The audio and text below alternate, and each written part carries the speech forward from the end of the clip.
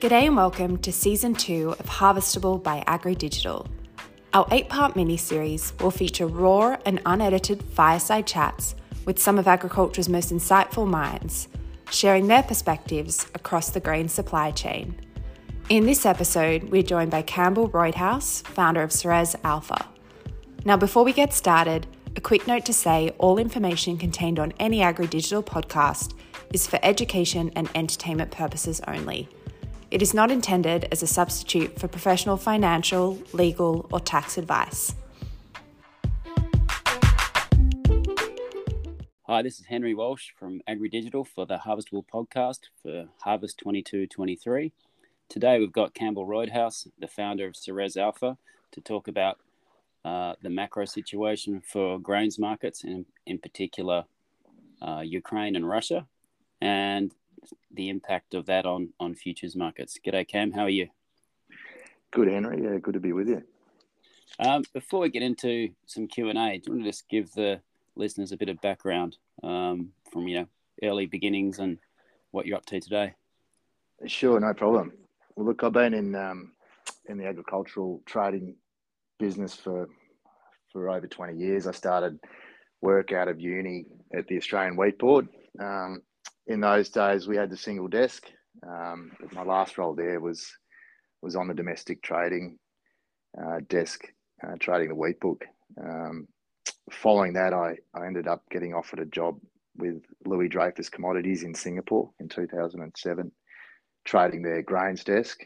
And following that, I ended up working for Goldman Sachs, running their agricultural trading business from Singapore. More recently, a few of us in that team took our trading business outside of the bigger corporate model. We raised capital in 2019, and that led to the beginning of Ceres Alpha, which is an agricultural trading and risk management business based in Singapore, but I'm lucky enough now to be based in Geelong, back home in Australia. Awesome.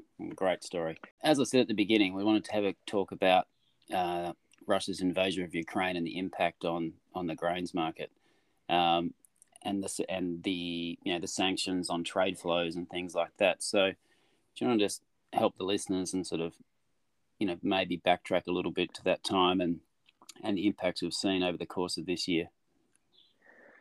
Sure. Look, it certainly had a huge impact on the flow out of the Ukraine.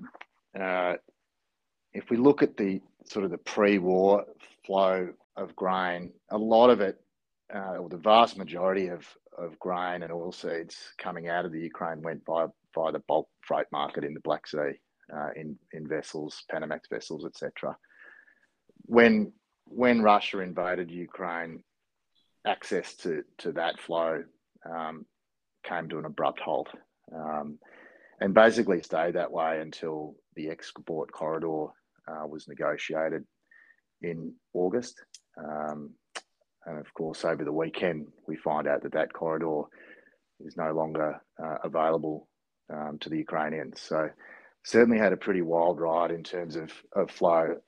To dig into a little bit into the detail of what that meant for the grain markets, when the bulk exports were shut off, the Ukrainians were pretty good actually at ramping up the flow of road and rail grain exports across borders to places like Romania and Poland, with a lot of it going by Romania. And the last few months, they were able to get up to around 3 million tonnes of total grain flow across borders by road and rail. When you look at the wheat situation, they've been able to get roughly 600 to 700,000 tonnes of wheat via road and rail out of the Ukraine without going via the ports. But we think that flow is pretty well capped at around 3 million tonnes, and it hasn't really been that focused on wheat. Wheat, unfortunately, has relied more on the export corridor out of the Black Sea via boat. So in the last 3 months, where they have had access to the grain corridor, wheat flow has ramped up to around 1.2 million tonnes a month. So from zero before the corridor was open to around 1.2. So the impact of this corridor closure over the weekend is quite significant for wheat, given that roughly 60% of all wheat flow in the last few months with the corridor open has been out of those ports. So if you put it into big numbers, I suppose, Henry, I think we've lost, with the announcement over the weekend, over the July, June shipping year, roughly 10 million tonnes of wheat exports, given that they just won't be able to get it out via the ports. But there's a few assumptions there and a lot of moving parts. The assumption is that we don't open that corridor again, or we don't get a resolution in the war, or something else doesn't happen. But under that assumption, the flow of wheat has been impacted significantly over the weekend and from the war, which began back in March as well.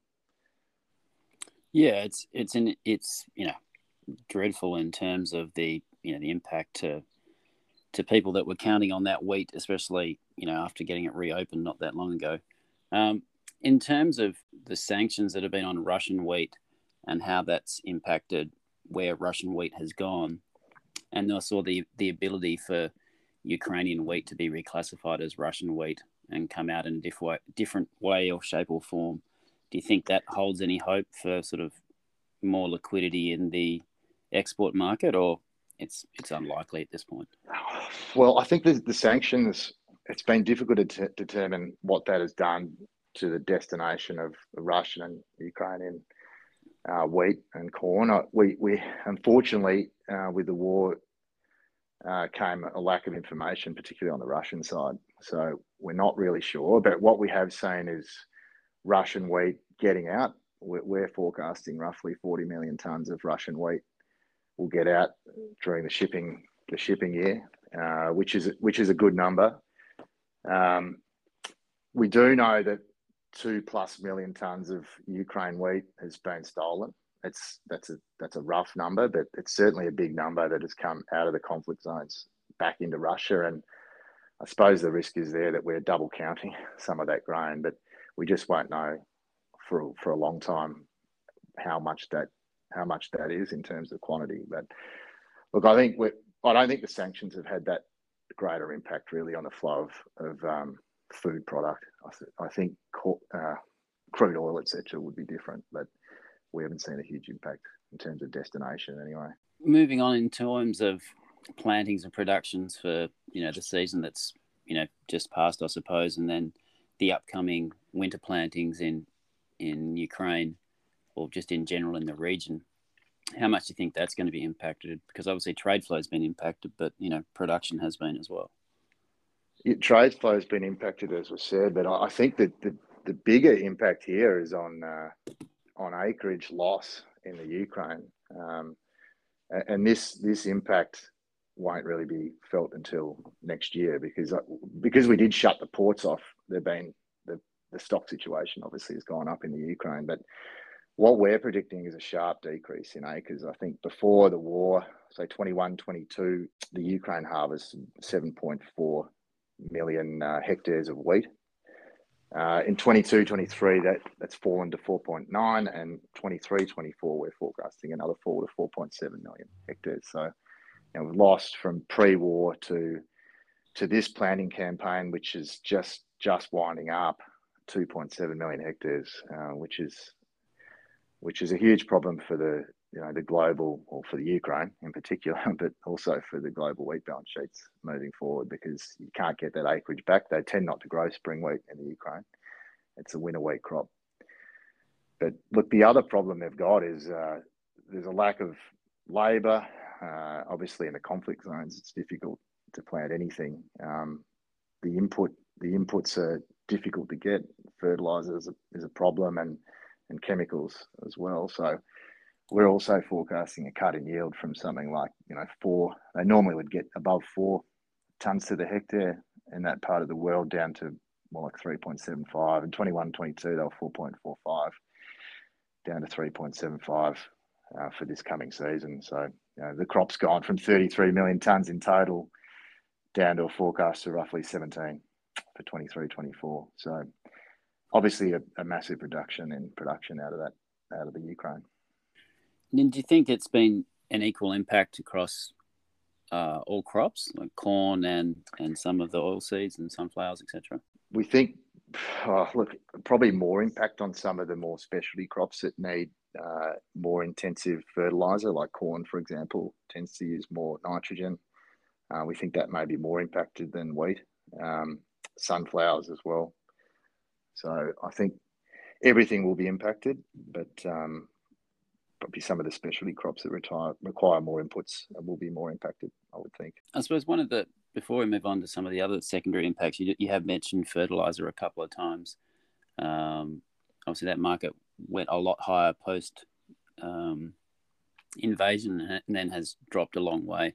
Sounds like the outlook's not that favourable, at least from a farmer's perspective. No, I mean, when you cut off China, you look at global nitrogen flow. I mean, Russia and China were 30% of that flow, and both those markets have shut off exports. So I don't think the fertiliser problem has gone away, positions during that time. But at a higher level, I just ran the open interest chart for the Chicago, which is generally the one people focus on, and the aggregate open interest, which is across all futures contracts, pre-war was hovering around 450,000 contracts. After the blow up and the invasion, we went all the way down to sort of, towards 300,000 contracts of open interest. So certainly the numbers tell you that we lost a lot of participants in the market after that situation in March, April, and more recently it started to bounce back up a little bit. So it looks like people are starting to come back to the market and use that again for the reasons they need to use it for. Yeah. Do you think then that means there's just the whole physical market's likely to become more shorter term in the sense people won't want to take more deferred risk and be able to hedge it with derivatives, do you think? I think so. I think unfortunately when you have those problems in the market and a complete dislocation from cash markets, people lose faith in using global futures as a hedging tool.